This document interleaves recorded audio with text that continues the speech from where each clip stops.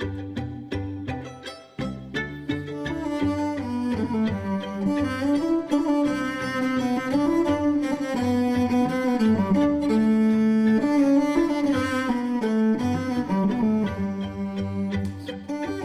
to The Lubber's Hole, a Patrick O'Brien podcast. You're with Ian. And with Mike. And together we have been reading and are today coming to the end of The Wine Dark Sea. Mike, can you catch us up, please? Where had we got to and where might this final installment take us this week? Oh, I'd be delighted. Thanks, Ian. Well, last week in the first half of Chapter 10, Stephen came aboard the Surprise from an overloaded balsa boat with intelligence about 3 American merchantmen headed for China. They were all so excited by the prizes that the crew got to the meeting point too early and in terrible seas down there in those southern high latitudes. After being blown away in a storm, they made their way back, spotted the China ships, but saw 2 other unknown ships in the mist.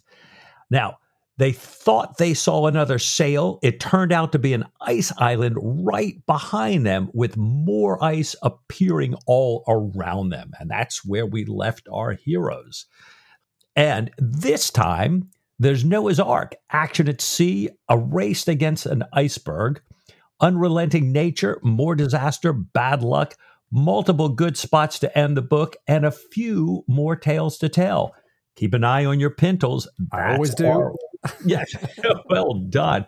Plus, we have a great conversation with our special guest, Paul Bryers, known to nautical fiction readers as Seth Hunter, the writer of the Nathan Peake novels. Fantastic. Thanks, Mike. Can't wait to get into it. I'm looking forward to wrapping this story up here and seeing where we all get to. Now, we left on just about the most cliffhangery of O'Brien cliffhangers. The Surprise was perfectly placed to attack these 3 China ships that they'd found south of the Diego Ramirez Islands. The ships are well beyond the islands. They're moving more into the open sea, and we heard just at the end of the previous episode, halfway into the chapter, of these 2 new ships seen vaguely in the mist, lying in between the Surprise and these China merchantmen. And Jack thinks that the bigger of the 2 might be a Spanish man of war sent to deal with the Alastor. So he leans over to tell Pullings to wear ship onto a westward course, heading after the ships, when he hears the sound of what's described as a mass of ice as big as a parish church break off of the nearest iceberg and plunge into the sea. Quickly then, he changes the order from wear to tack to get away more quickly. The brig now becomes clearer and clearer, more and more visible through the fog. Jack hails the brig, has Reed run up the colors, and when there's no reply, he calls out, "What ship is that?" "Que barco esta?" Forgive me for this Spanish there. We get the sarcastic reply back, "Noah's Ark, 10 days out of Ararat, New Jersey," with a cackle of maniac laughter. And the brig, now clearly an American brig, turns quickly, and her stern chaser sends a ball through the Surprise's forestaysail before the brig disappears into the mist. So clearly, not for the first time, we've got a bit of name-calling and a bit of antagonism between the warring fleets here, the British and the Americans. Mount Ararat, Mike, I'm pretty sure is not in New Jersey, or do I need to learn the exits on the turnpike better than I already do? No. I don't think we ever saw Ararat featuring in a Sopranos episode. This is not in New Jersey here. But it is one of the places where Noah's Ark is said to have come to rest, and it's a great in-book Easter egg.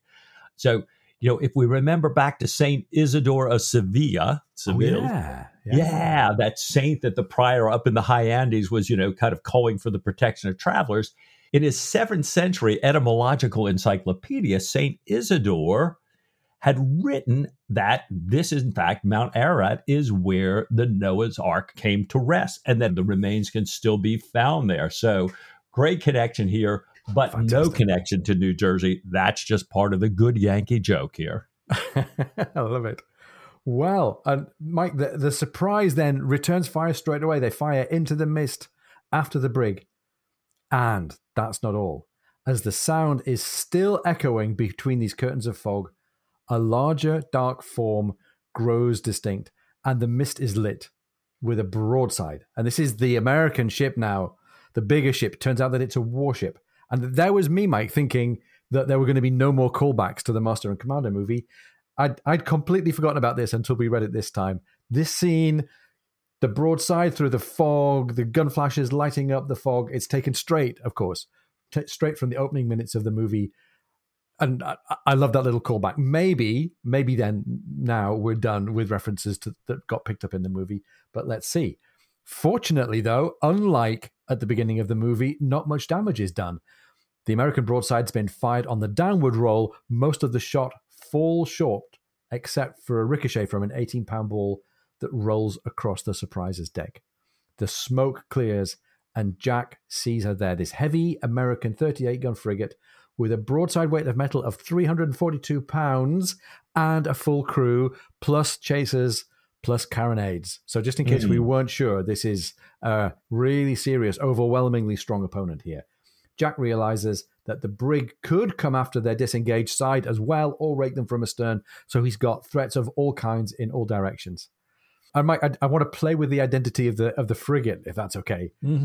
Of course, Patrick O'Brien's done a good job. He's chosen 38 guns as the armament size of this frigate.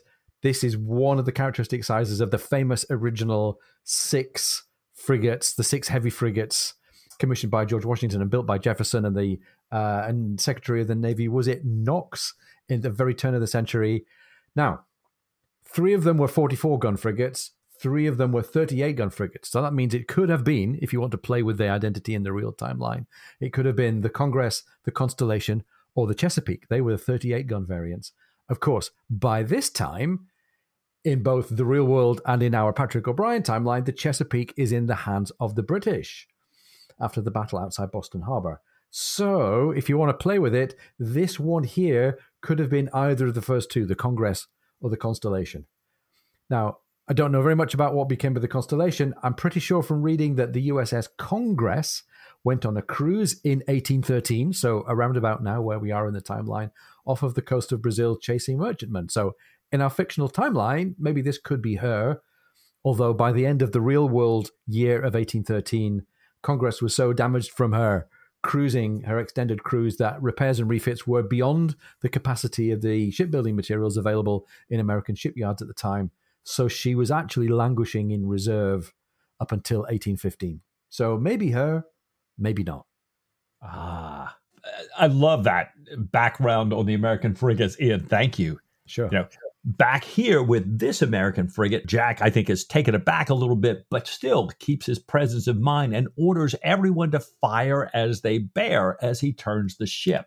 The gun crews do so with very accurate deliberation. And with a good amount of way on the ship already, Jack tells Tom he's going to pull her around if she'll stay, and asks that the larboard gunners fire 1 round as they bear as the sail trimmers head aloft. And at point-blank range, the larboard guns fire into the American frigate, and then the gunners leap to brace round and haul aft the sheets that have been set loose here. Jack gives the course, a course that he hopes will allow them to weather the nearest iceberg on his starboard bow. He orders topgallants and weather studding sails, gathers a few men to help him load the guns. And the American frigate is shocked by the Surprise's maneuver. And the round shot had terrible effect there, point blank. And they were so close that fragments of glowing wad had lit a split cartridge on board the American, causing an explosion. Ooh. Nevertheless, the American captain had brought his ship around and spread canvas quickly. He's about a mile behind and a mile east, running on a parallel course. And like Jack, the American captain is hoping that he can weather this ice island that's moving steadily northward here. Both ships are racing through the frigid sea, firing their chasers at one another, and they've got every stitch of sail their masts can bear raised. Wow.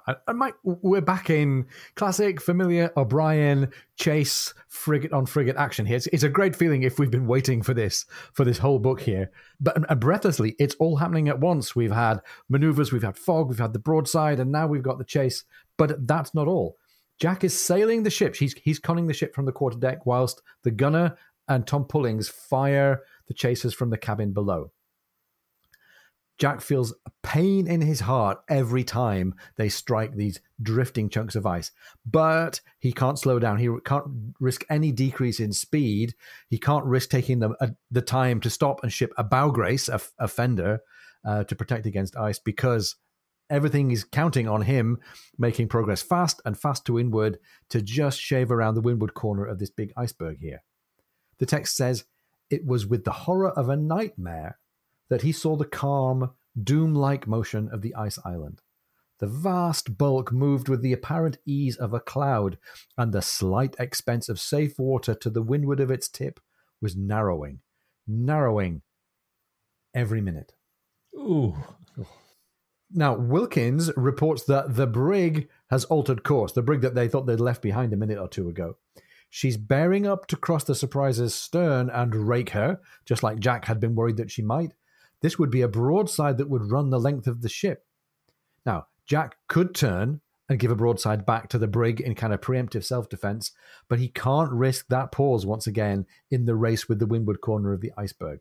So, he sends his compliments to Captain Pullings and asks that he direct his attention to the brig's foremast and yard. And Mike, I'm getting echoes of the chase of the Waxamite here. Right. The pace of the stern chaser fire quickens, and 8 shots later, the brig shoots up into the wind. We hear this roar of triumph from the guys down below serving the gun, and her square foresail comes down on deck. The fore and aft mainsail of the brig helplessly out of control. A lucky shot, a crucial lucky shot here.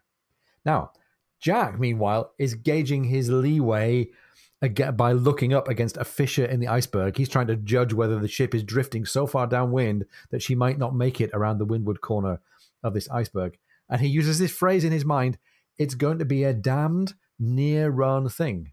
And Mike, we've heard this phrase before, right? It's come up a few times in the canon. But I'm noticing it this time, and I'm realizing and maybe remembering for the first time that this is actually a quotation, perhaps an anachronistic quotation, from another famous military figure. This is taken from remarks supposedly made by the Duke of Wellington in the aftermath of the Waterloo battle in 1815. So almost in our timeline, but perhaps a little after.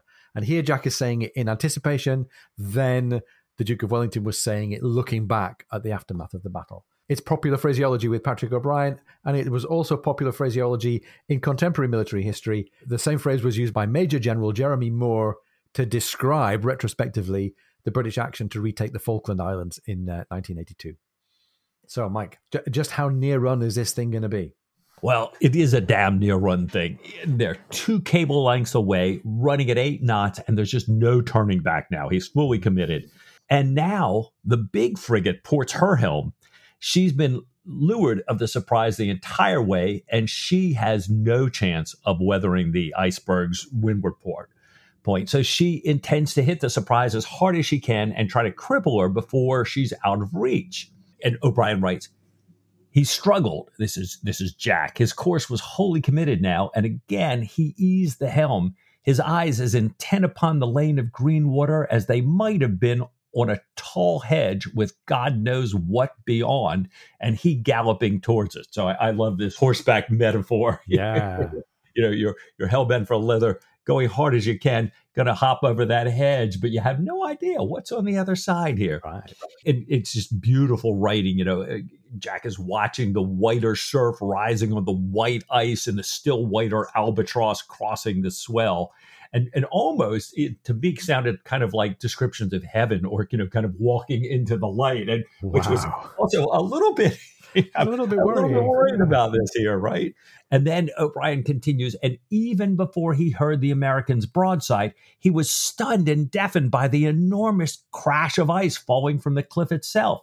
He felt the ship's hull tremble and then grate on the iceberg's submerged outer shelf. And he saw the mizzenmast shot through in 2 separate places sway, break, and go slowly over the side. Wow. Oh, and, I'm thinking to myself, so if this was a U.S. television series, this would be the end of the season. This big cliffhanger awaiting episode 1 next season. But Jack and Surprise going into the light, everything crashing around him. I'm really grateful that this is not an American cliffhanger here. Right. We're only just getting through this chapter here. Mike, I really enjoy this passage. Like you say, it's really exciting writing. Part of me, though, is thinking this is a bit of a sort of series of O'Brien greatest hits. I don't think he's having to reach very hard to write about icebergs, chases, narrow chases to windward, fog, stern chasers. These are things that we've seen before. We've appreciated them before. We appreciate them now, the way he's put them together here. But this is stuff that we've seen before in the previous books. As have we seen the bit of seamanship that comes next to put things back to rights. The Surprise has lost her mizzenmast. Axes, axes, roars Jack. Cut away, cut clear, cut all clear. Everything, shrouds, backstays, rigging, are all whipping free as they run past the ice cliff, the mainyard scraping the ice, which again is an echo from episodes in other books, like the Treason's Harbour, I think. They enter open water with sea room to spare for 3 miles. And of course, the American frigate is trapped, unable to get around to windward of this big iceberg. The Surprise is answering her helm perfectly and is an entirely living ship floating and under control. There's a mass of ice between her and her enemies, and I think we're expected to take this as a signal that we can all breathe easy. Jack goes into seamanship mode. He's trying to fix what's happened. He's trying to make ready to figure out what he can do to replace the mizzenmast. He's really delighted, though, that the ship is swimming in clear water, only 2 inches in the well, and no damage to the people. No casualties, at least no serious ones. The ice missed us by a shaver, reports Wilkins. And Tom Pullings, who's often the chorus figure when it comes to dangers at sea, comes back, smiling, curiously talkative, says, "At one moment I did not think she could do it. My heart was fairly in my mouth. And then when the ice came down, I said, 'All up with you, Pullings, old cock.' But however, it missed." And as they go on talking about it, Jack is asking if Tom had seen what happened. And Tom says he's really not sure. He saw the American opening up with deliberate shots, hitting the mizzen.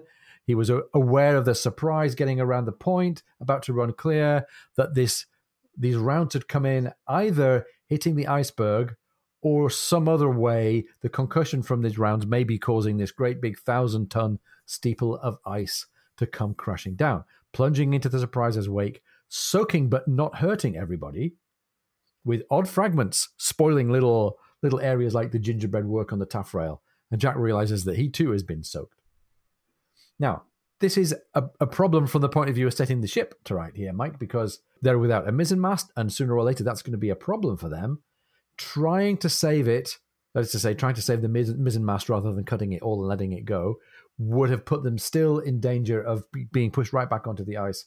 So he says, Tom, let's put before the wind. Let's sail about dead downwind, put our oldest whalers' men into the crow's nest to pick a safe pathway through the ice. They do this time take the time to ship a bow brace, a fender at the front of the boat.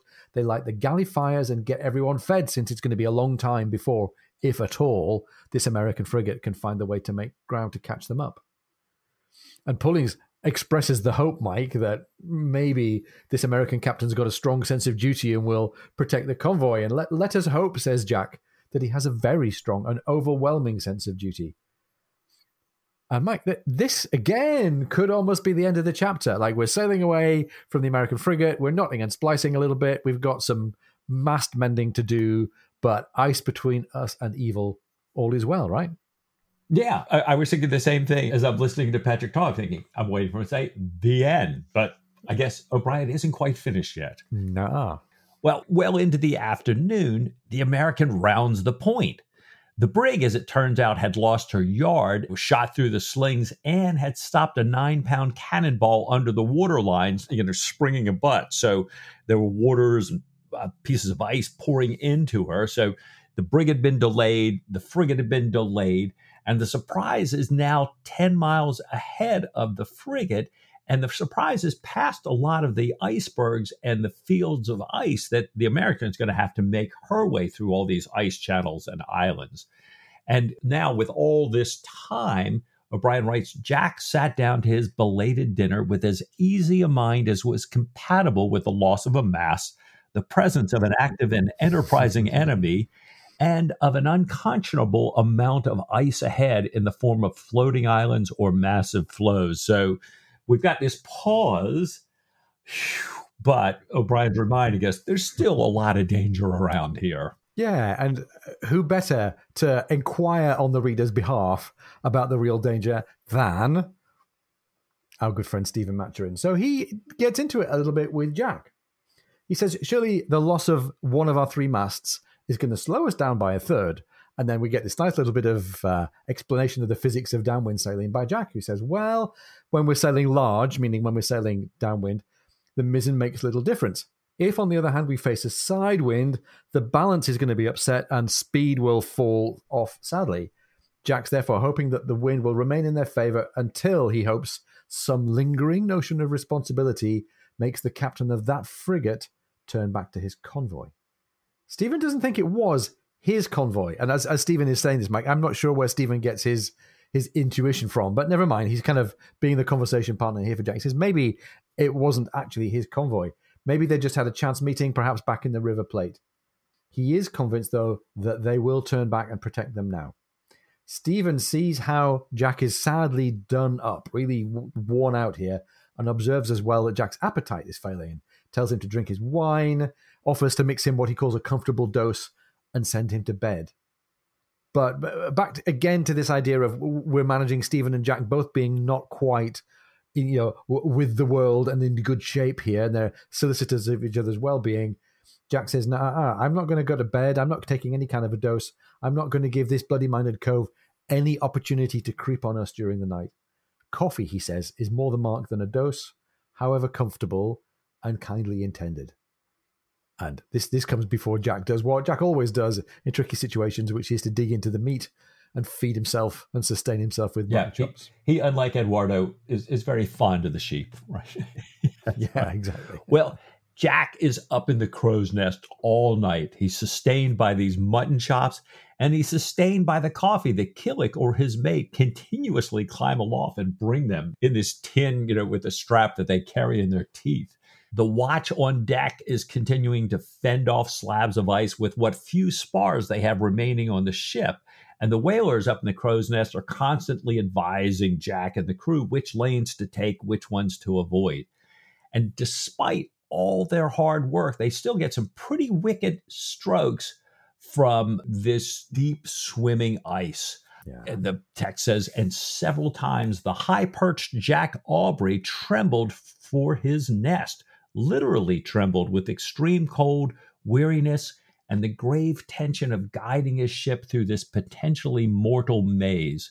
He was no longer a young man. And then it continues, by the strange sunrise, he was older still. And boy, we talk about Jack and Jack thinking about his age and everything, but this is the first time I kind of remember O'Brien really just sort of telling us flat out, this is not Jack's impressions or Stephen's impression. Here we are. This is Jack.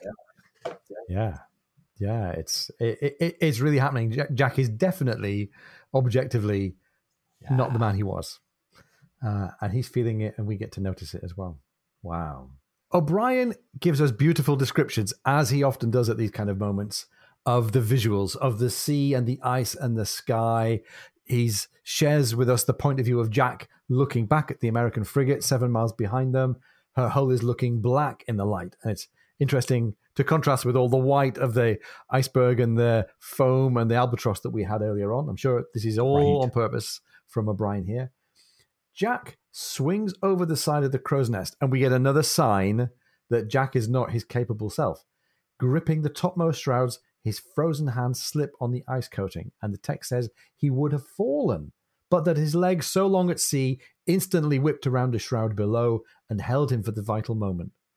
And Mike, there's a lot of extra short-term jeopardy being piled on here, don't you think? There really is. I mean, we just had this back in chapter 9, and you and I were saying last week, it seems like, whoa, there was all this signs of short-term jeopardy near at hand. Then chapter 10 opened, and it was so all is well. And here we're coming back to it, one after another after another.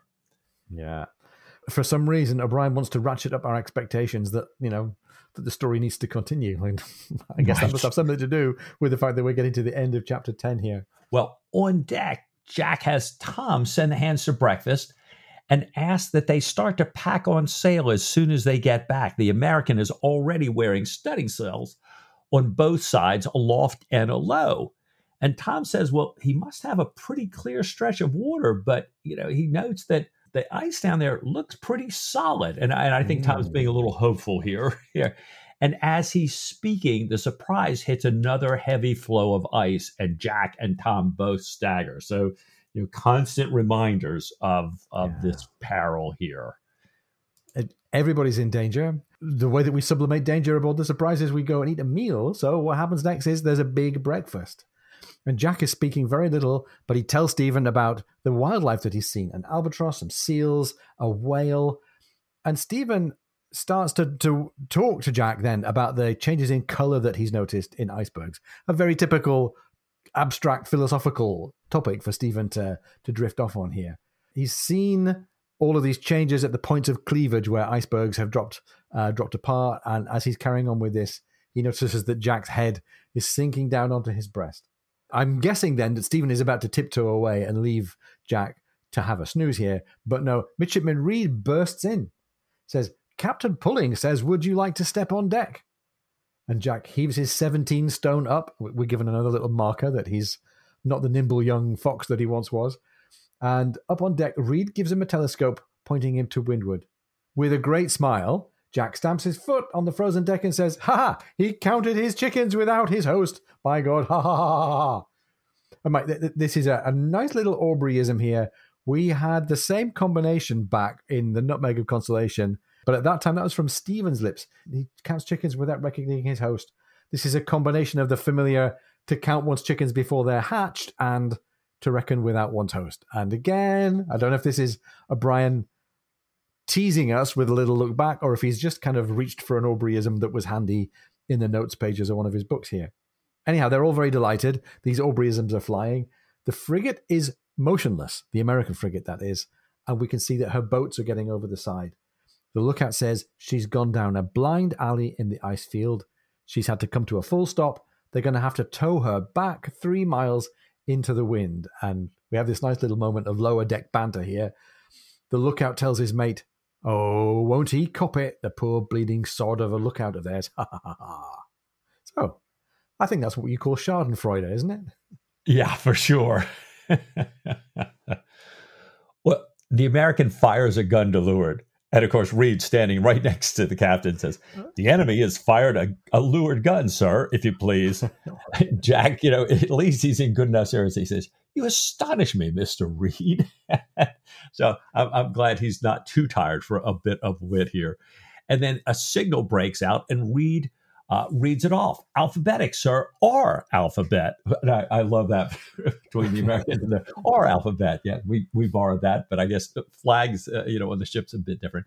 And it says HAPPYRETURN.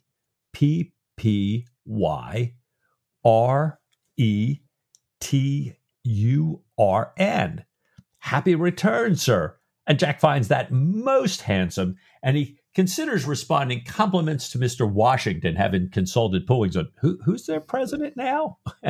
But he decides that's way too long and just replies, "Same to you," and gives the American a gun in return.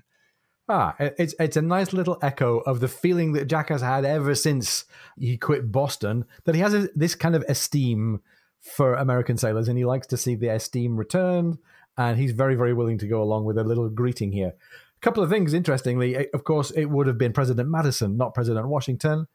I'm guessing that's a little deliberate joke on O'Brien's part, highlighting either that Jack and Tom Pullings have been around the world so many times now, and they don't know what year it is, still less do they know and remember who's the President of America, or maybe he's just joking that they're not that well informed and up to date on American politics. Who knows? There's also an interesting little sidebar about the signaling here, and about how an alphabetical signal takes up a lot of flags. It has to be spelt out one flag for each letter. And maybe this is helping us to remember the episode of Nelson's famous signal at the Battle of Trafalgar. Nelson wanted to make a signal to the fleet as battle was approaching that began with the phrase, "England confides." But the signal officer pointed out to him that confides is not in the signal book. It would have to be spelt alphabetically, just as we've seen here. And that would take a lot of signal halyard space and a lot of signaling bandwidth amongst all the ships reading the signal and repeating it. So they went for a different word. They chose the word expects, for which there's a code hoist of only 3 flags. And hence, the signal was edited to become the very, very famous signal that everybody remembers at Trafalgar. England expects that every man will do his duty. So, yeah, what's good for Nelson is good for Aubrey. Nice. So, turning to Tom, Jack says, Tom, let us not crack on at all, but proceed east-northeast at a walking pace until we are out of this infernal ice. Let us not rush upon our doom like a parcel of mad lunatics or gabardine swine. A walking pace, Captain Pullings. And in the afternoon, we will start work on a jury mast. And Mike, if I say that with a nice downward inflection, again, it sounds like the end of the chapter. That could be the end, finishing on a little Aubreyism here. But no, it's not the end. Help us dig into this Aubreyism. Gabardine swine, that sounds like it's got to be a wrong one somewhere. Yeah, it is. It is. And I thought, well, maybe O'Brien didn't want to end the book here because he didn't want us to miss this biblical reference dad joke mashup here. Let us not rush upon our doom like a parcel of mad lunatics or gabardine swine. So in all 3 of the synoptic gospels, Matthew, Mark, and Luke, there's this story, and it's slightly different in each gospel. So I'm just going to kind of synthesize it together. In Gadarene, not Gabardine, this region, there's a demon-possessed man, and the townsfolk can't handle him. He breaks free of their chains. He lives among the tombs, howling and hurting himself, and they're worried. And so they tell Jesus about this. Jesus is coming from afar, and a demon inside the man calls out, Jesus, the Son of the Most High God, what do you have to do for me? And begs him not to torment him. And this after Jesus has told the unclean spirit to come out. And Jesus asks the spirit's name, and it replies, my name is Legion, for we are many. Ooh. And, he, the spirit, or they, the spirit, they beg not to be sent away from this region, ask to just be released. Jesus releases them, and they enter this great herd of swine grazing on the hillside. The now possessed swine, about 2,000 of them run down the steep bank into the sea and drown themselves. And so this is where we get this adjective, Gadarene, meaning involving or engaged in a headlong or potentially disastrous rush to do something, like the Gadarene rush to war in 1914, right? It's also the origin of the line, we are Legion. And there are many books and short stories entitled We Are Legion. It's featured in Stephen King novels and films, books that, scare the pants off of me, like The Exorcist, shows like The Red Dwarf over in the UK, Angel, the spinoff from Buffy the Vampire Slayer, even Honey, I Shrunk the Kids television show, and, more video games and heavy metal songs that I care to count. Not to mention a famous Daniel Defoe speech to the British House of Commons in 1701 called Legion's Memorial. So a real heavy-duty reference, also a big part of the theory of scapegoating. It's kind of used to come up with that. So a really nice reference here, and just a classic, can't help but chuckle Aubreyism here. Yeah. Indeed. Well, I think there are lots of references for us all to follow up. If you're of an age to prefer Daniel Defoe, then why don't you go and reach for Robinson Crusoe? If you're more of a Red Dwarf kid or a Buffy the Vampire Slayer kid, then I'm sure you can hit that up on Netflix.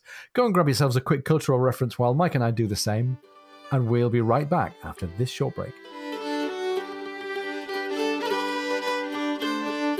If you're enjoying the podcast, please come and join our supporters on Patreon. Go to patreon.com/LoversHole.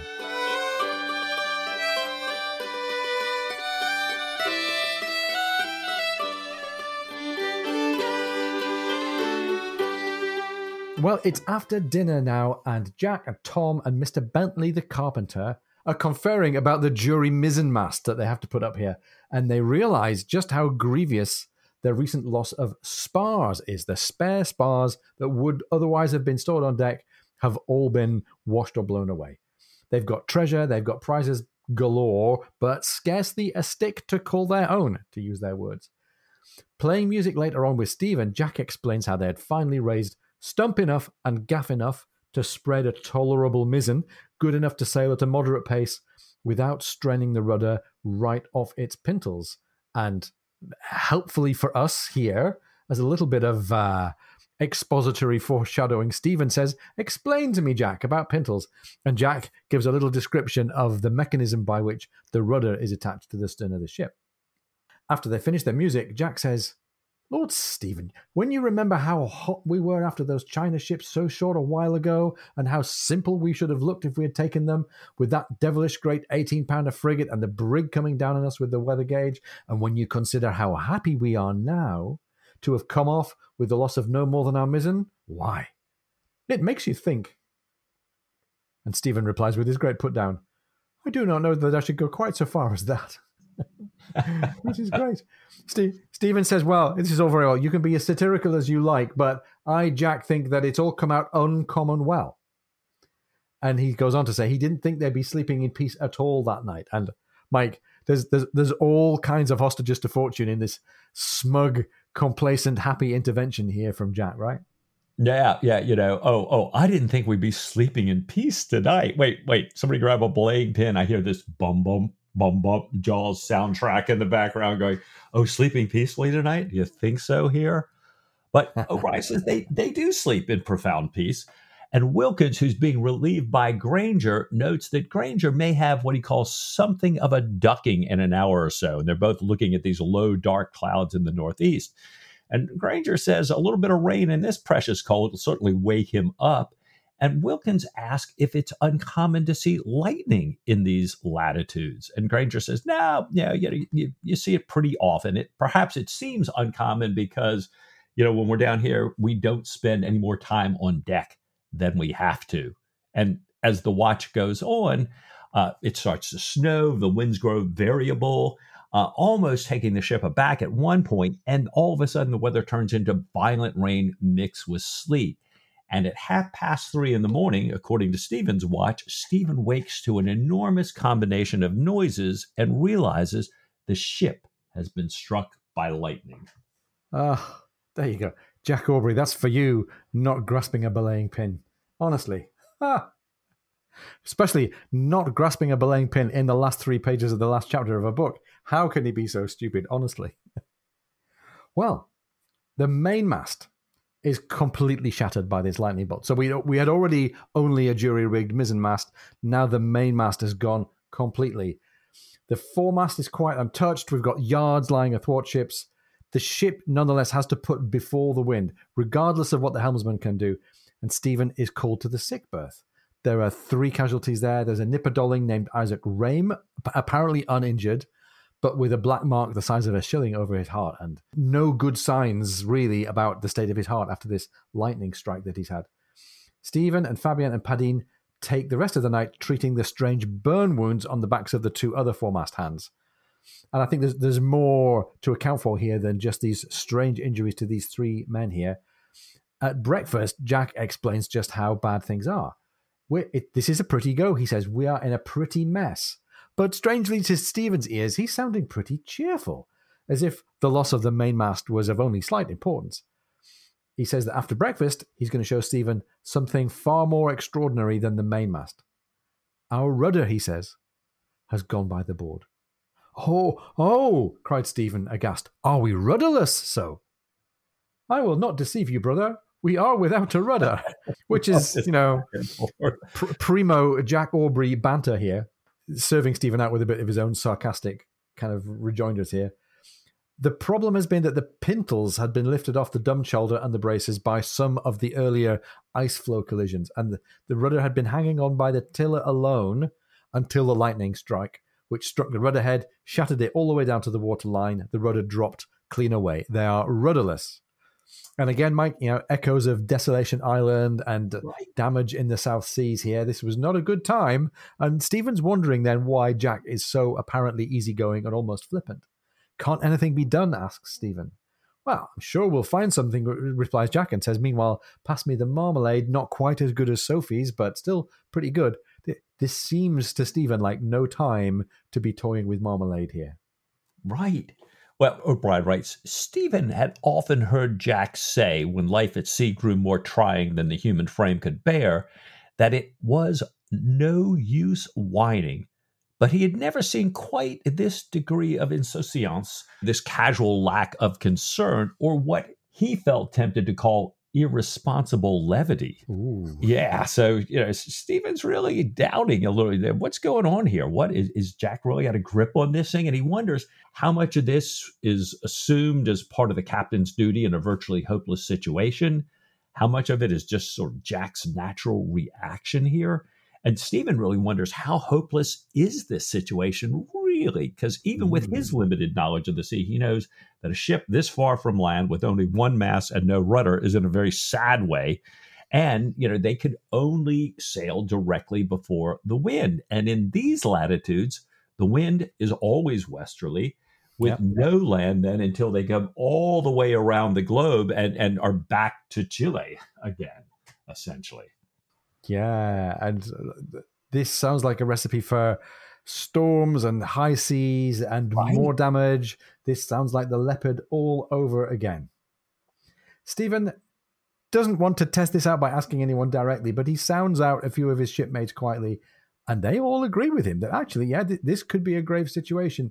Even so, he's detected this general cheerfulness, and even Killick is quite lighthearted, and he's asking himself, have I been plying the ocean with a partial of stoics all this time?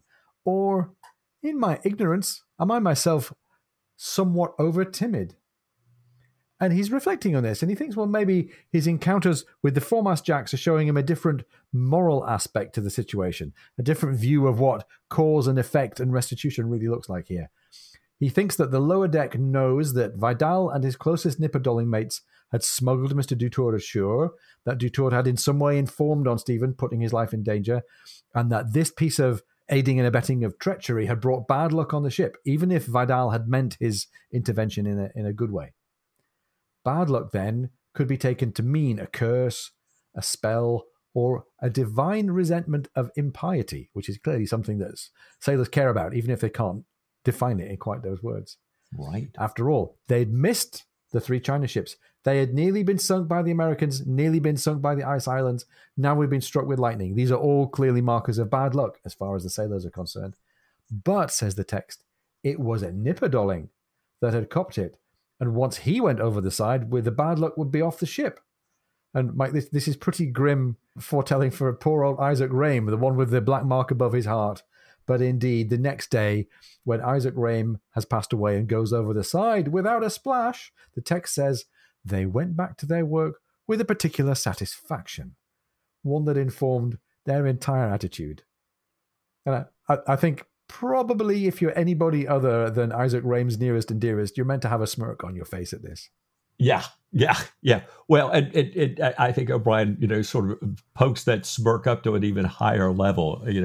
He tells us that this attitude on board the ship continues for a week, and Stephen writes a paper to Diana about it called Mariners' Consensus and Cohesion in Certain States of Adversity.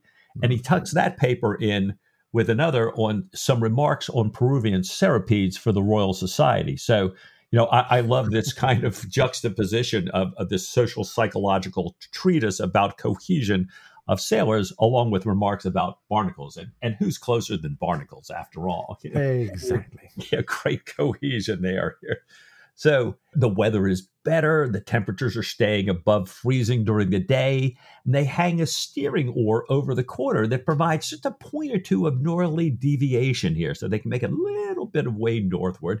There's 3 sad little poles standing where the stately mast used to be, and the foremast, topmast, and topgallant are worked into the launch's mast and standing for the shattered mainmast. And There's an even stranger assembly replacing the mizzen, a fore and aft sail the size of the cabin's tablecloth is up there. So this has got to be quite a sight here.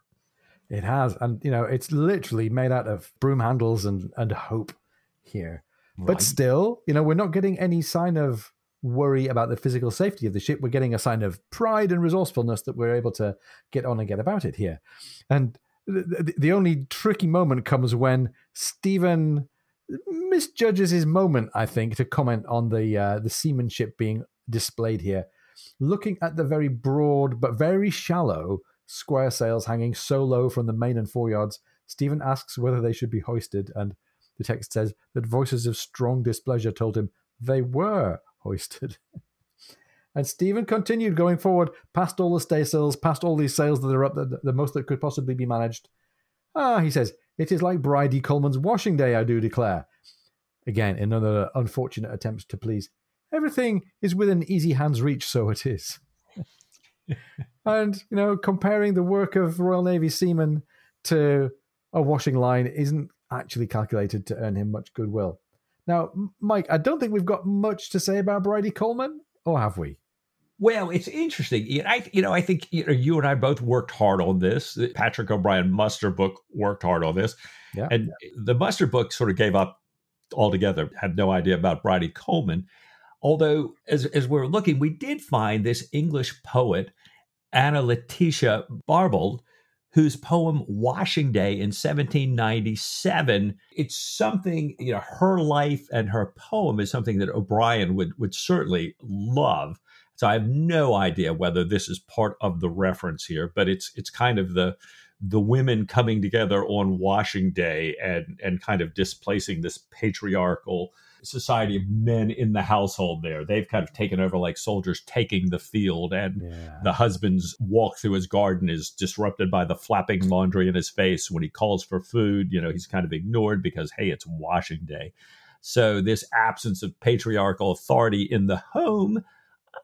Also, this woman who, great English writer, one of the early kind of ones that weaving feminists kind of in the face of a muse jokingly in her writings and poetry. Could be that, but I can't really lock them in. I can just say that O'Brien certainly would know of her, would have liked this.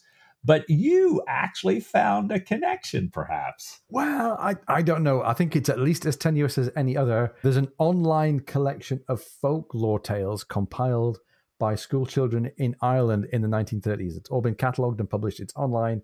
And there's a folk tale involving a presumably fictitious woman by the name of Bridie Coleman, who has various escapades involving a tramp and a goat and a boy around the house, but nothing to do with laundry. Everything to do with murder and burial, but I'll let you go look up the story if you want to.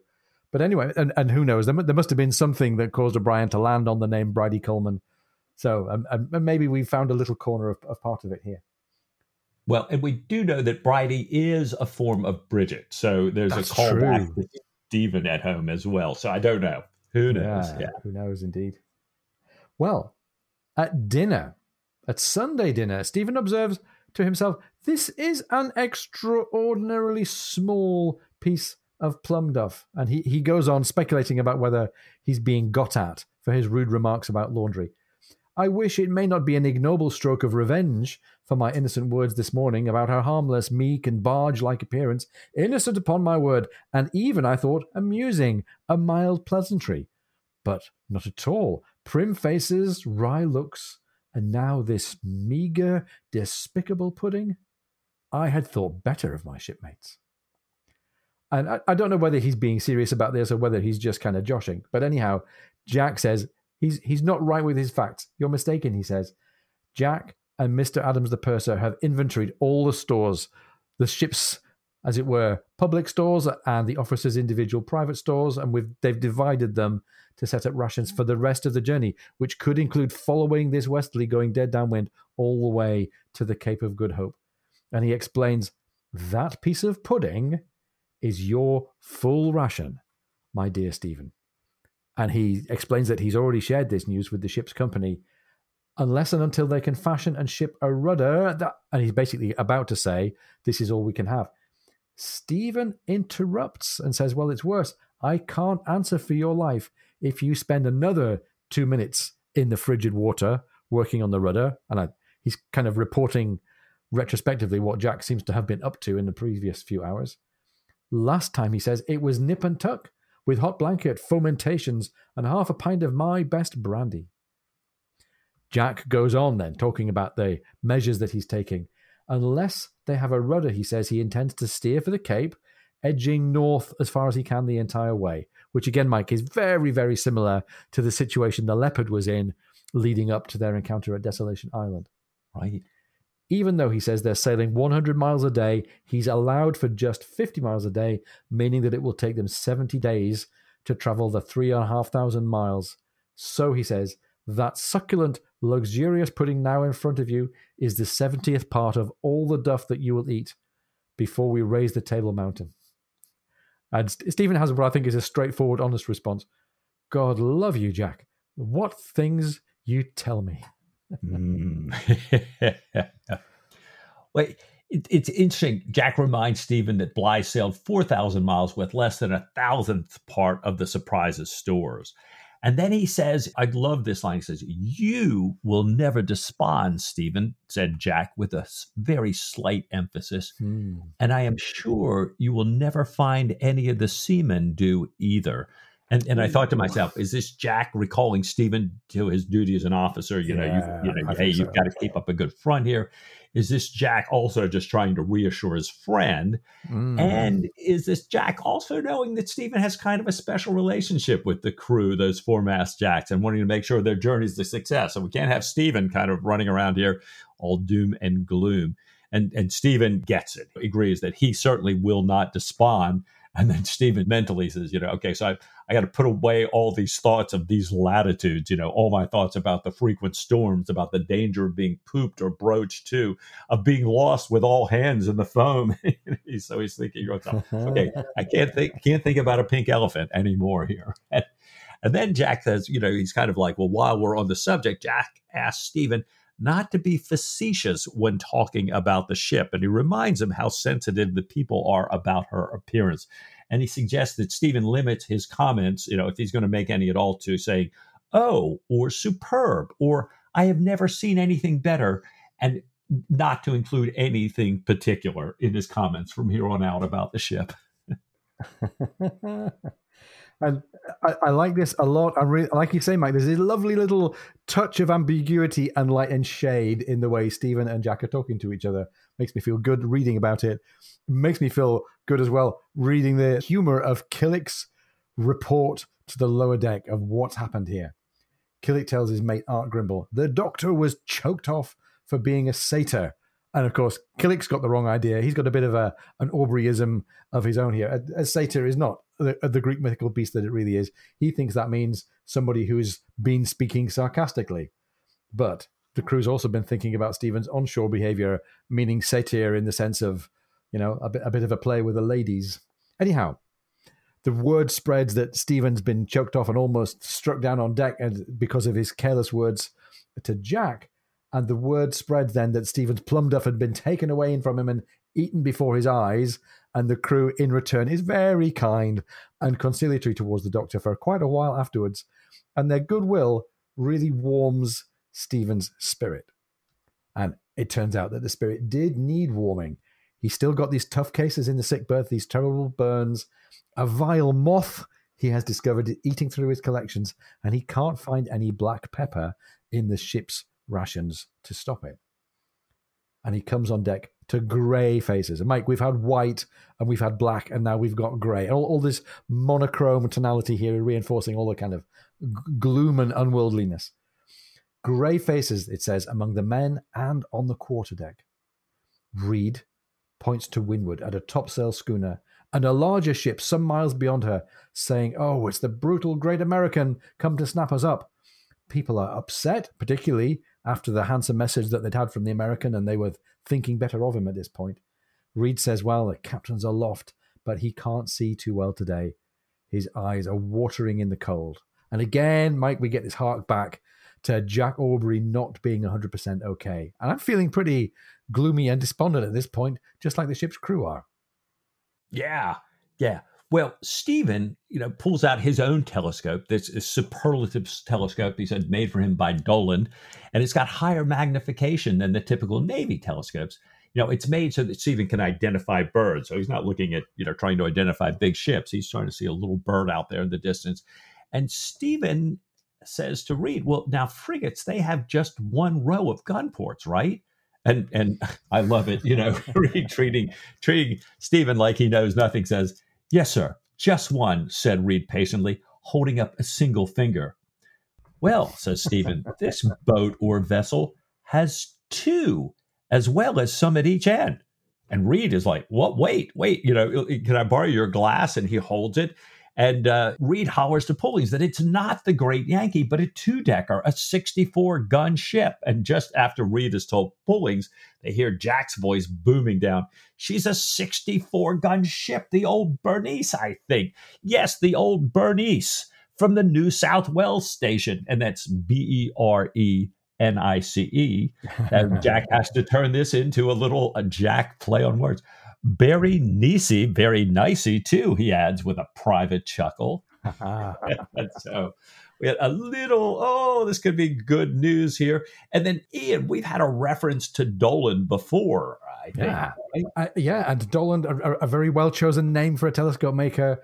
John Dolan, Fellow of the Royal Society, was an English optician, very famous for his optics business. An optics business that still exists. Part of his name is on the British High Street. Dolan and Aitchison Opticians have got the name inherited from him. He had patented and commercialized achromatic doublets.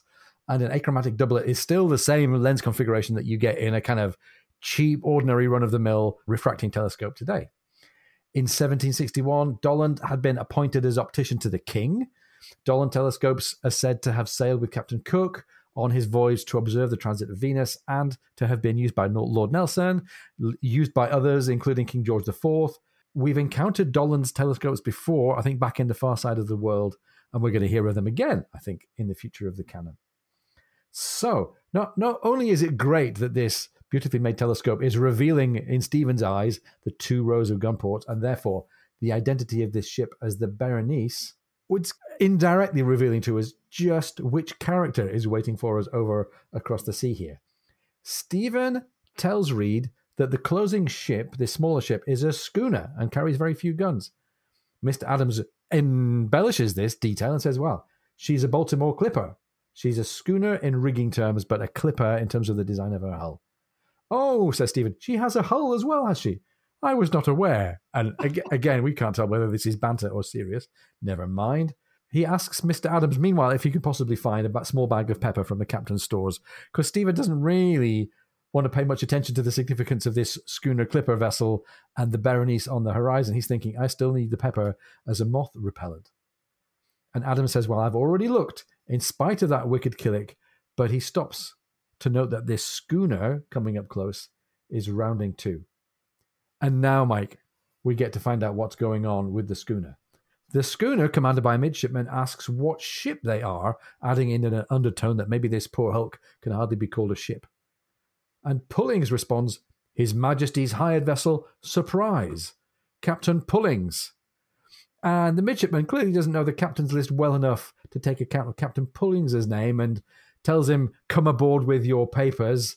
And as the schooner's hands are all grinning and making fun of the rather disheveled state of the Surprise, when Jack roars out, take that American contraption back to the Berenice and tell Captain Dundas, with Captain Aubrey's compliments, that he will wait upon him. And I love that it shakes the midshipman up and he scurries away, stops the hands with their antic gestures on the schooner. But he does have the presence of mind to repeat the order back so he's got it clear, and very politely, very kindly reminds Captain Aubrey, or tells Captain Aubrey, that Philip Aubrey is aboard the Berenice. So now we know what the connection is. It's none other than Heneage Dundas, who's in command of the Berenice. What nicer cove, Mike, could you wish for to heave upon the horizon when you're in this state that we're in here? Oh, yeah. Yeah. And we're delighted about that. Everybody on the Surprise is delighted. And the Surprises are also delighted by the fact that now the ship's relative status and hierarchy has changed. It doesn't matter what their sails look like. They've got the senior post captain aboard here. And, several of the Surprises leap into the rigging and slap their butts at the schooner as the schooner sails quickly back to the Berenice here in Texas. But many more of the hands gathered in the waist or on the forecastle, oblivious of the cold, reveling in their prize money preserved, even as it were restored laughing, clapping one another on the back. Again, it could be I could just hear Patrick Tull say, the end. But he doesn't. But there now, it's like, we had everything. We're about to have nothing.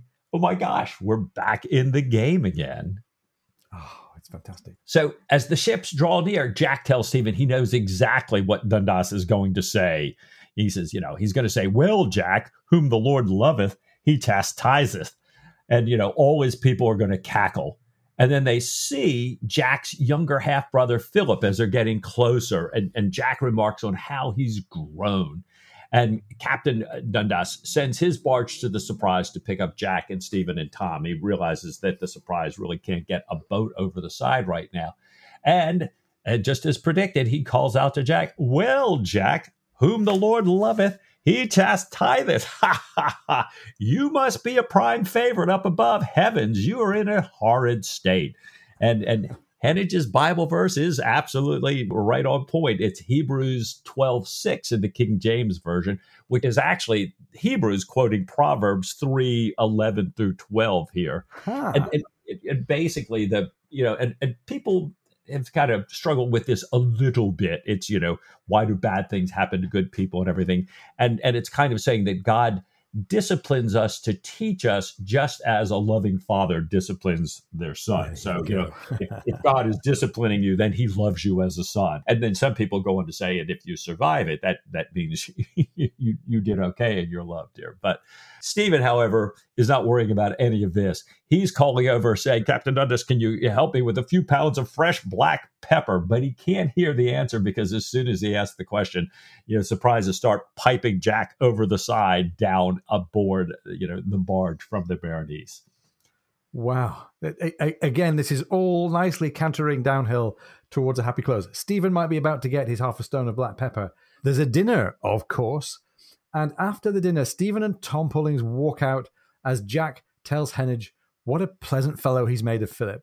And I really like this little echo. I was totally not expecting to see or hear very much about Philip Aubrey, but in a book where we've heard so much about the growing stature of Sam Panda, it's a really nice thing for the Jack followers among us to think, Philip, the half-brother, he's doing okay as well. Hennage says Philip was pretty much born to the sea, will be rated a master's mate in the Hyperion next year, and Jack is very delighted with this idea. And they're drinking port together as Dundas dismisses the servants and observes that, as far as he can tell, Jack and Stephen have had a rough time of it. Jack says, yes, it has been rough. There's been little news from home, and he gets the little fill-in here from Hennage Dundas that they visited Ashgrove last July. Sophie looking splendid. The mother, Mrs. Williams, is with her. The girls are pretty and modest. He says, well, fairly modest and kind, which is nice. He hadn't seen Diana, and the canter downhill towards the end, Mike, is pulled up at least half short here because all isn't quite according to expectation here. He says he had not seen Diana. He heard that she was in Ireland, and maybe that means at home with Bridget, or maybe that means not at home with Bridget. Her horses were doing famously, and he had seen poor young Oakes's widow, Clarissa. And Mike, out of the blue, Clarissa Oakes is a widow, and right, we have to wonder what that means for the story and for the little society of friends, shorebound friends, between Sophie and Diana and the rest of them. And I'm also still, as I say, thinking here about Bridget.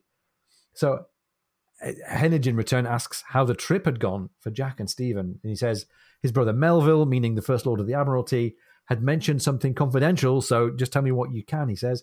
And Jack talks about their success in kicking the French out of the East Indies, wrecking the Diane, taking prizes, destroying a pirate, losing the great wealth that they had just missed out on in these 3 China ships just a few days before, and that they had been protected by this 38-gun American frigate and a brig. And hearing about the ice and telling about Stephen's enterprise being a failure, he says, I am very much afraid that Stephen was betrayed, that his plan did not come to good, and that it went right to his heart. And Mike, we're all feeling anxious now for Stephen. How are things at home, and how is he really doing in himself? Well, they drink brandy. They're sort of looking together at the embers in the hanging stove. and they settle, an agreement on what spars that Bernice can give the surprise. And then they discuss this Baltimore Clipper, picked up perfect, it says, but completely empty, not a scrap of paper on her in the South Pacific. Ooh. And you've been through these many more times than I have. And I thought, why do they keep coming back to this Clipper? Yeah, well, watch out for this particular schooner, or as you might say, Clipper. She's going to be a new secondary character in her own right in incoming books. So keep an ear open for her in chapter 1 of the Commodore. So you might even say, stick a pin in the Clipper. Nice. Well, finally, Jack says, no, harking back to this voyage, I think it was a failure upon the whole, and a costly failure. But, he said, laughing with joy at the thought, I am so happy to be homeward bound, and I am so happy, so very happy to be alive. The end. Oh. No, really. I mean it this time. It really is the end. Very good. Mike, really interesting close to a really great chapter of a really fascinating book. We should spend a couple of minutes looking back on the book. But before we do that, we also want to look ahead to some other things that are happening in the world of literary fiction. And this week, we're going to spend some time talking with our special guest, the author Paul Bryers, writer in the name of Seth Hunter of the Nathan Peake novels. So let's take a listen to the chat that you and I had with Paul just a few days ago. Today, we have with us Paul Bryers, a London-based novelist, screenwriter, and filmmaker, known also to many of you by the pseudonym, the pen name Seth Hunter, as the author of the Nathan Peake series of novels set in the Revolutionary and early Napoleonic Wars. Paul's first Nathan Peake book, Time of Terror, was a Kindle bestseller, and his latest book, the eighth in the series, is Trafalgar, The Fog of War, which was published by MacBooks Press in the US in November 2022 and in the UK in January 2023. Paul's written screenplays, documentaries, plays for radio and theater, and children's fiction. Paul, welcome. Hello. Good to meet you. It's great to have you with us. Thanks very much, Paul. Welcome to The Lover's Hole. We're going to get into Patrick O'Brian and stuff later on. But to get us started, tell us, please, a little bit about how you started writing the Nathan Peake novels. Where did the idea come from? Was it always a nautical thing, do you think? Oh, it was never always a nautical thing, no.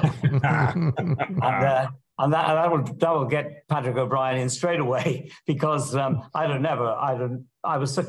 read them all, at the time that I was approached about this, and I would never have thought of taking up nautical fiction after reading him, because he's the master. And it was a strange story in a way. I'd made a 90-minute docudrama for Channel 4 in the UK called Nelson's Trafalgar. And that was a factual version of Nelson's life rather than just the Battle of Trafalgar. And at the same time, I was writing a novel. I had written a number of novels, mainly published by Bloomsbury in the UK and Farrar, Straus and Giroux in the States, but all contemporary. Themes. And I just had a desire to write a history, but it was going to be about an American agent based in Europe during the Napoleonic Wars. And my reasons behind that were that I was just interested in the ideals that were zinging around in America at that particular time. And I knew of a factual story I'd basically come across with my research for television about how Thomas Jefferson, when he was Secretary of State, had sent an American agent to see if he could help Thomas Paine, who was his great friend, escape the guillotine. And I got very involved in all of that, in the factual stuff. But the book, when I wrote about 6 chapters of the novel and an outline, and as a result, I talked to managing editor at Hodder on the advice of my agent about it, and he was very keen for me to turn it into nautical fiction. I had my doubts, as I said, very severe doubts, but it was the voice that bothered me more than anything, because Patrick O'Brian's voice is so brilliant. It so captures that early 19th century and late 18th century voice, perhaps more 18th century than 19th. And I know that's very important. But he persuaded me. I mean, all authors will be persuaded if somebody says to you, well, actually, basically what he said to me, which might interest you, was that, look, if I can go to my colleagues and say, this is the English passengers meets master and commander, we're away. Nice. Oh, right. I didn't have the honesty and the integrity to say, oh, come on. I mean, apart from anything else, the 6 chapters I've written, I'd researched with the British Arts Council grant in the catacombs under Paris. Wow. The whole thing was set in Paris. So anyway, I did it. And I have to say on the upside, having read all the Patrick O'Briens and read most of them twice, this did give me something to live for, Oh, wonderful. Plus, I guess you're up to number 8, so something must have gone well enough with the first few that you still feel the buzz, right? I mean, there are a lot of head-banging times. I particularly hate it when I use words that weren't around at the particular time. I think I've done that a few times, and I'm very, very careful. And that makes it a little less fun because you have to be very careful about all the dialogue, that nothing comes out that is so anachronistic. I've done a lot of sailing, and in fact, I've been involved in 3 films with square riggers that were of that period. Okay. It's just this great, I shouldn't call it shadow of Patrick O'Brien, but it's there, that thought of what would he say? Oh, that could drive you mad, couldn't it? Yeah. Right. Paul, tell us, Seth Hunter is an awesome name. When I first saw that, I thought, I'd love to have that name. I'd love, but why a pen name? Why that pen name? And why for these novels? Well, this was, again, the idea of my commissioning editor, it was then Hodder, who Headline, an imprint of Hachette, who were publishing the books. And he felt that because I was known for writing contemporary thrillers and sexual politics, you might say, as Paul Bryers, and I also, as it happened, just had a commission to do 3 children's books, that it would be better to have a different name for the histories. And he had 3 books in mind, and these were later extended to 6 before I changed publisher. And when he came up with this, on a spur of the moment thing, which I began to regret, but I don't now, I came up with this name, Seth Hunter. Seth was a kind of humorous reference, an homage to the followers of Seth in Patrick O'Brien. Do you recall those? HMS Surprise? When Aubrey loses his commission, is set up, is framed, and he becomes a privateer captain in 2.5 books. Then his crew, a lot of his crew are this religious cult called the Followers of Seth. And so I gave the first name Seth, and the Hunter is my mother's maiden name. Nice. Oh. We're right back at the end of the wine dark season, about to start the Commodore. So, we've got Sethians all over the place right now. I'm delighted to hear that homage. You're obviously well steeped and versed in O'Brien. What was the starting point for you? How did you find your way into the books? Wow. Do you know, I actually was thinking about that the other day, because I heard your podcast on Clarissa Oakes, and I think it was that. Late in that and then I went back to Master and Commander and I read them chronologically. Wow. But I'm pretty sure it was that. And I was a real discovery, and not typical of the rest of the series. And I read subsequently that it says probably more about the character of Aubrey and Maturin than many other books, or he has time to develop it. There isn't a very intense plot line in Clarissa Oakes, but there's a lot of character. No. Yeah, what a tremendous place to pick it up. I mean, what a fascinating place to dive in, and you really get a feel for some of the heart and soul of what makes these books wonderful. Yeah. Now, some people may be diving into your series as well, Paul. So for people who haven't read Nathan Peake yet, and are thinking about picking up a copy of Trafalgar, can you give us just a little bit, without too many spoilers here? What's the premise of the book? Where's the story going to take us? Yeah, well, Trafalgar, is where the beginning of the conversation with my publisher started, because of that film, Nelson's Trafalgar. So it was and we had an awful lot of research information and expert advice on that from the likes of Colin White and Brian Lavery and many others. But those two particularly were very involved.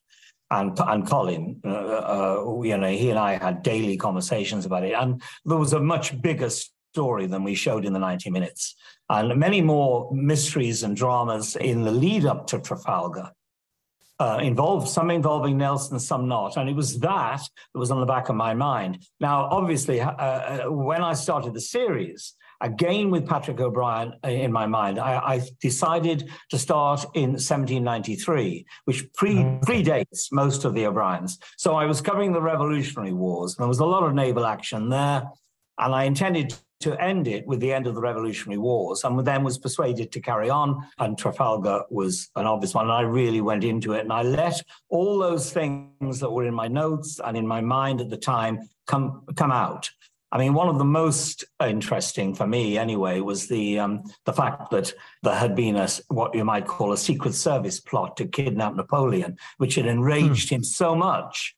You know, it basically led to the Napoleonic Wars for reasons I won't go into now, but that's historically true because of Napoleon's reaction. But one part of his reaction was this incredibly complex plan that was called the Trafalgar Campaign and led to the battle, where he designed, as he might on a land battle, he designed a form of attack which was to divide the opposition by sending Nelson off in a wild goose chase to the West Indies, thus dividing the British fleet and then sailing up the channel with what he thought would be overwhelming force and escorting the invasion army across to England. That was the plan. And it was foiled, really, or foiled, is that the way to say it, at the Battle of Finisterre, which you may know of, which preceded Trafalgar by a couple of months. And I won't go into that now, but it's in the book. And as a result of that, Napoleon gave up his plan. He gave up on the Navy.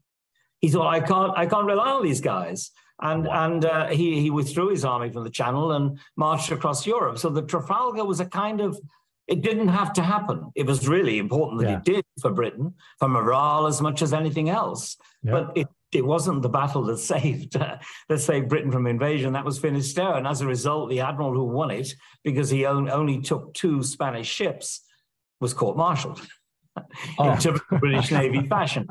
Didn't do well enough.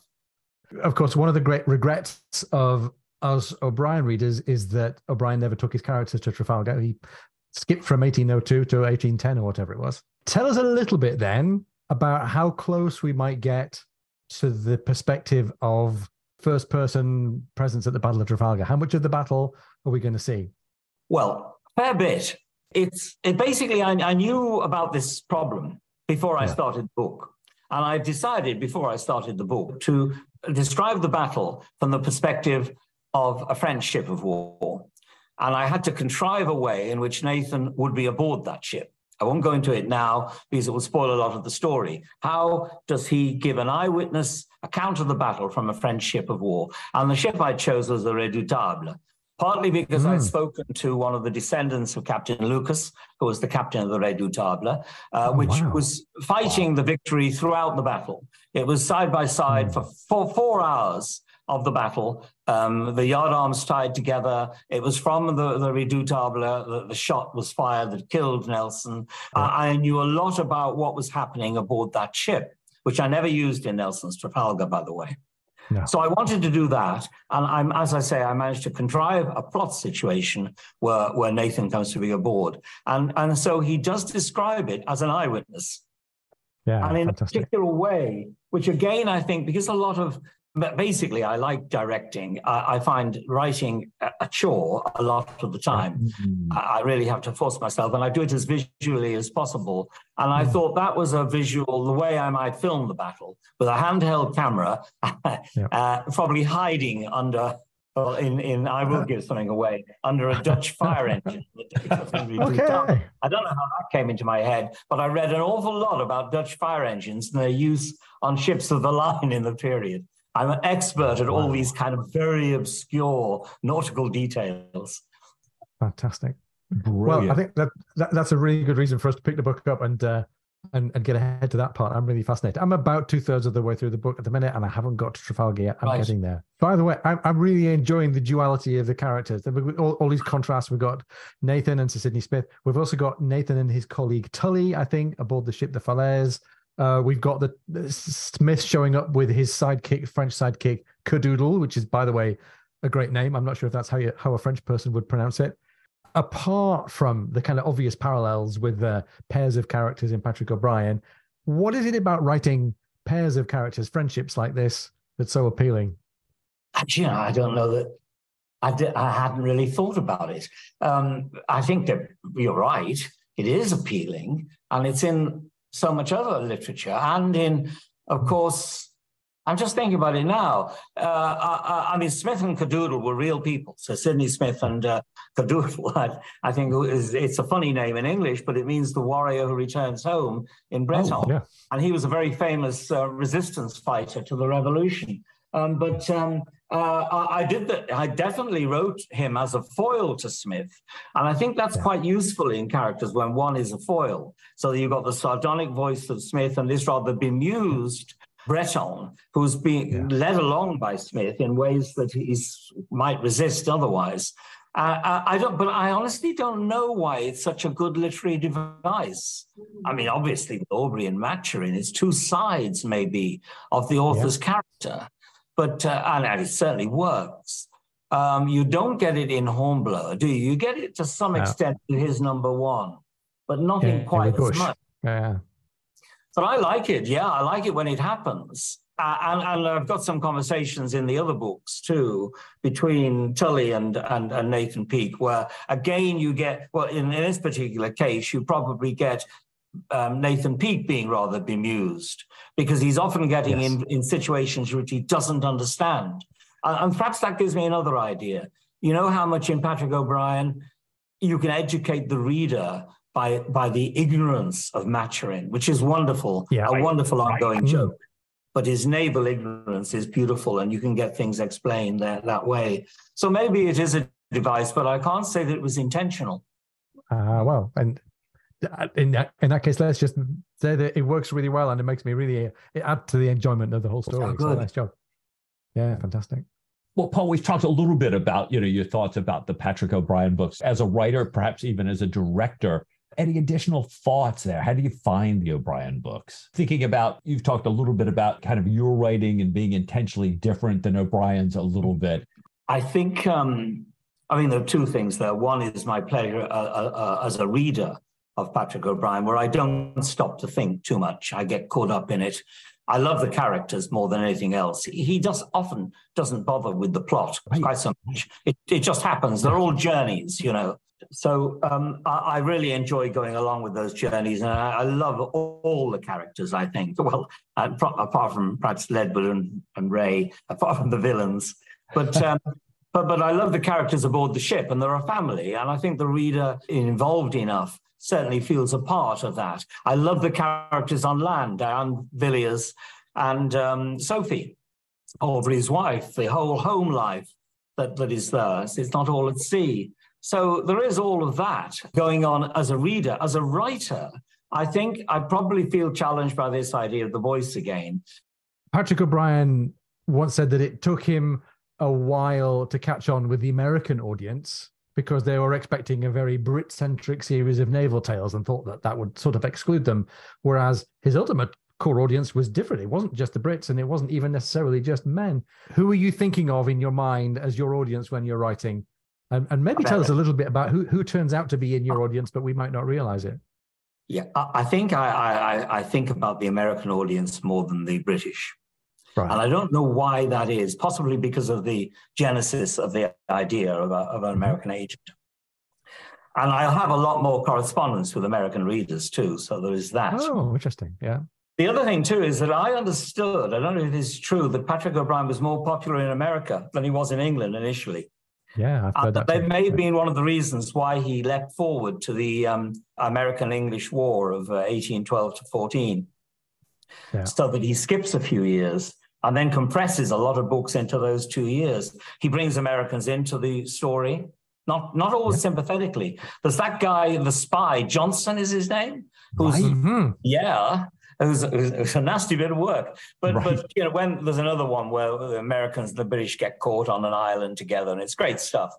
I did American history at university and specialized in the American War of Independence and the making of the federal constitution. So I was steeped in that kind of American history. And so I identify a lot of my readers as the people I know personally who corresponded to me about this.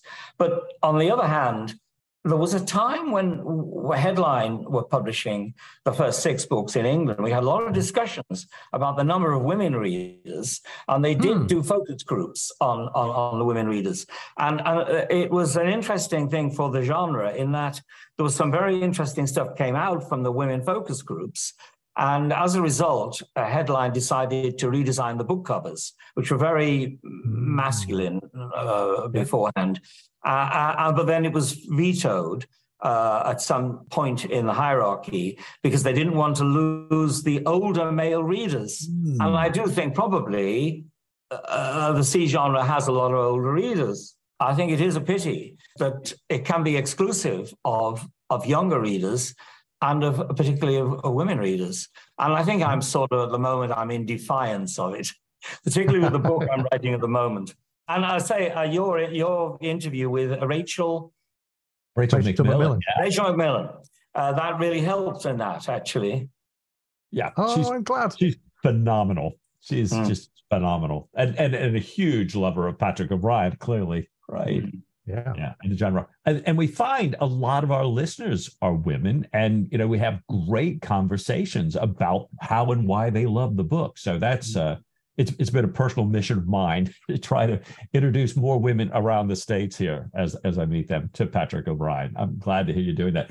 One of the things we talked about with Rachel and a little bit with you before, Paul, and always fascinated by with any writer, your writing process. Can you tell us a little bit about what's that like and how you do that?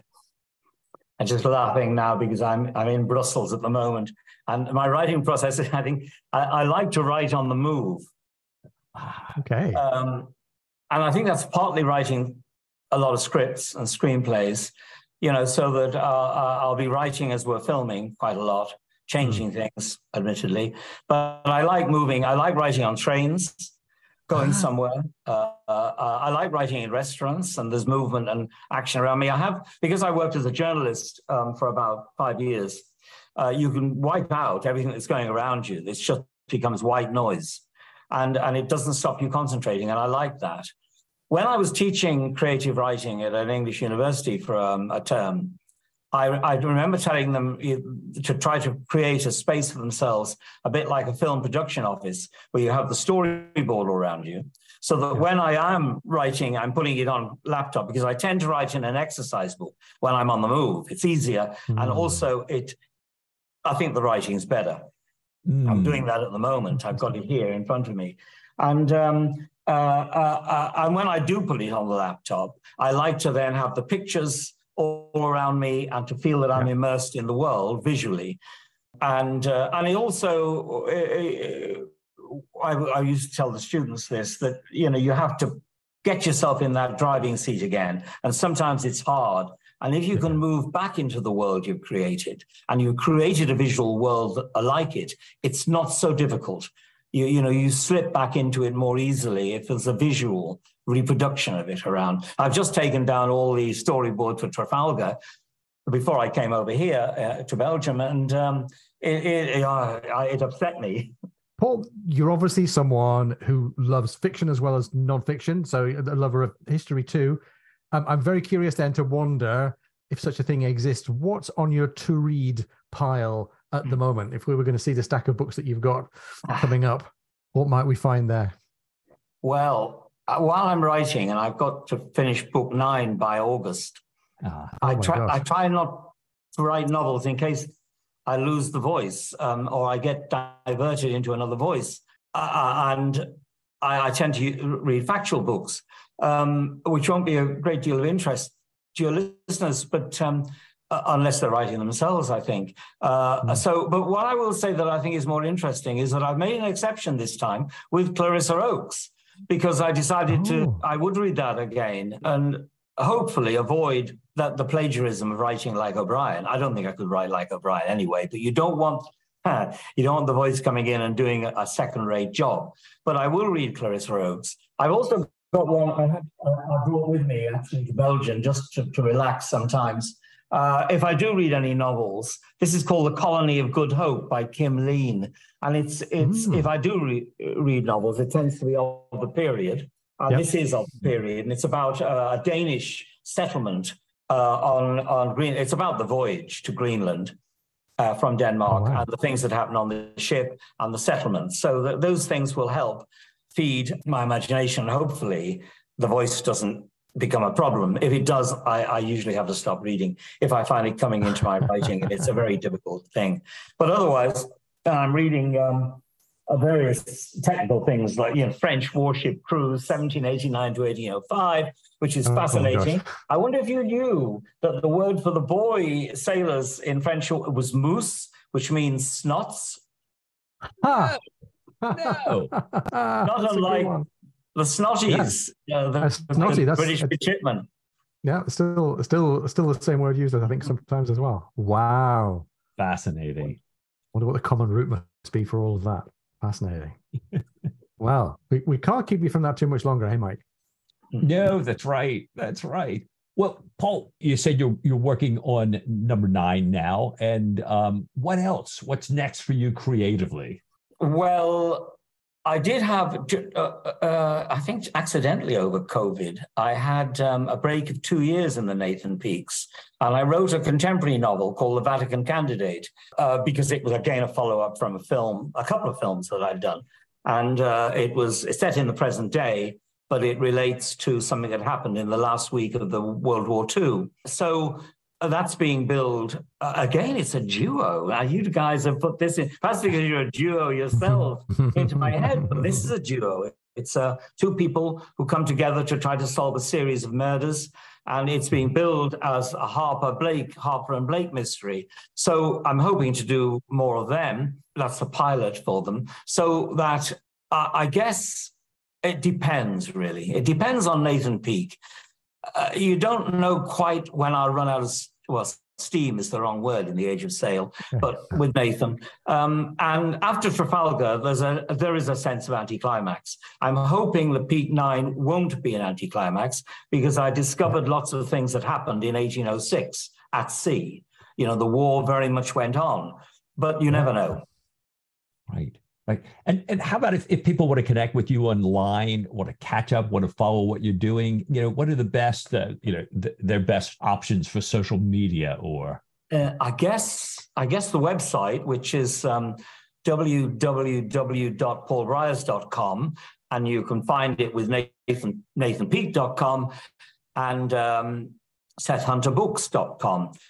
There's also something that social media campaigners that I work with in the States set up on Facebook, which is the Nathan Peake novels on Facebook. And that tells you about every individual novel and some of the background to them as well. So I guess that's the best. Well, fantastic. Paul, I know for me, we mentioned this once before, the last thing I needed in my life right now was another series of novels that I had to read. But, having tasted the first and Trafalgar, now I'm hooked. So, I highly recommend it to our listeners as well, and we really, really appreciate your time with us. Well, I very much appreciate your interest, and I'll be following you on Lover's Hole. Fantastic. Well, we look forward to all those connections in the future. Thanks once again. Really great to talk to you today, Paul. Thank you. Boy, what a great talk with Paul. What fabulous books. I think, we see so many times on the Facebook groups and everything, what do I read after O'Brien? Well, here you go. Seth Hunter, the Nathan Peake series, outstanding. Really loved that talk. And I'm hoping we're going to come back soon with more of a review of this Trafalgar Fog of War and a discussion with a little bit more from the world of nautical fiction publishing in a future interview. Yeah, great. We're looking forward to that. Looking forward to bringing it to you. Looking forward as well to the beginning of the next book, The Commodore. But first, Mike, let's just take a look back at where we've been reading The Wine Dark Sea. I've really enjoyed so much about the book. I've enjoyed the themes, the travel. I've enjoyed the dark kind of personal drama for Stephen. And this final chapter was fun, but a bit unusual, a bit out of character for some of the ways that we've normally got used to O'Brien wrapping up his stories here. Yeah, it really has been all of the jeopardy that, we kept sort of seeing and then backing off and then getting in more jeopardy. And it almost seemed like kind of a rehash in some places, although well written, as he always does, a rehash of, kind of some of O'Brien's greatest hits: lightning, icebergs, fog, shooting gap to get away from an enemy ship.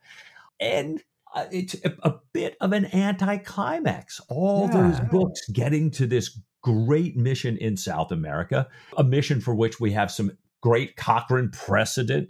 And I couldn't help but wondering myself, is, O'Brien's really hitting his stride. He's now got a big readership. He's getting paid the big bucks.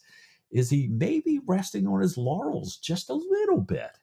Well, it's fascinating. At the end of the audiobook, the Recorded Books Inc. audiobook with Patrick Tull narrating, there's the final part of an interview with Patrick O'Brien talking about the research and talking about how the consequence of all these many years of prior research were that so much of it was now pretty much within his reach.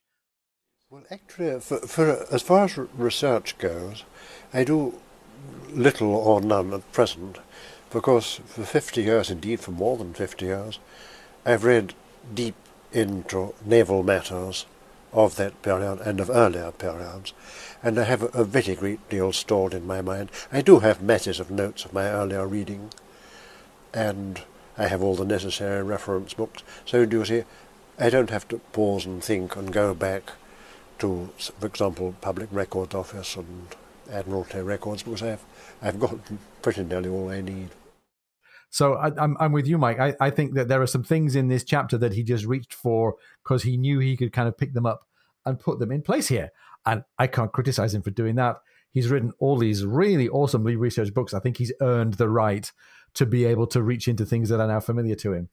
But, I'm kind of noticing it a little bit and wishing for still more of the invention and still more of the innovation that we had earlier on in the story. Yeah, I couldn't agree with you more, Ian. And there were some great opportunities to do so that kind of lent themselves as a part of the story. I mean, I really wanted more of that detail of Stephen's trip through the mountains and getting back down and, in the Peruvian chair and over the bridges. And, how did they get out of the dock in Peru? How did they get passage to Valparaiso? There was a great story there, but it wasn't kind of in the old greatest hits thing. He had done such a great job with the high endies. Can't fault him with that, but would love to have heard some more about that, as well as I said, this whole fight for independence in Peru, and especially Chile. Yeah. We've got so much on Chile in real life here. Yeah, and there's a Cochrane story to be told waiting. Yeah. Absolutely. And all this is, okay, we've gone how many books now? And Detour gets loose and that's it. Game over, right? Yeah, it's incredible, isn't it? Well, we'll see. Let's say that we've still got a few books left in the canon. There's still a chance for us to revisit some of these things.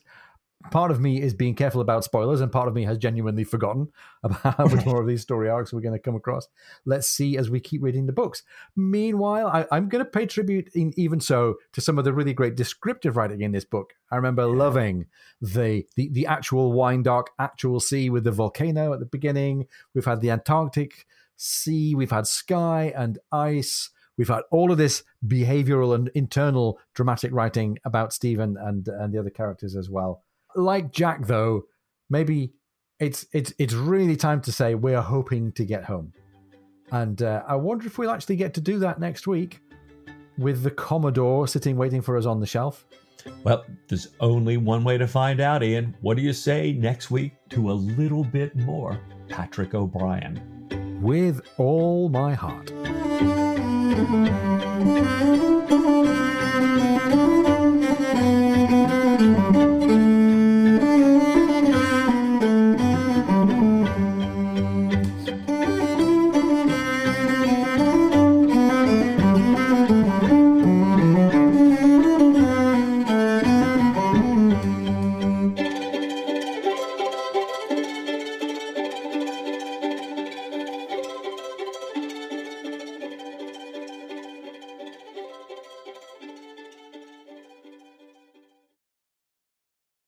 that Saint Isidore wrote a 7th century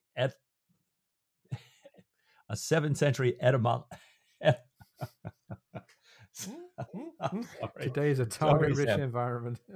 That's right. A 7th century etymology. Podcasts are like sausages. You don't want to see them getting made. Oh, I know. This is terrible.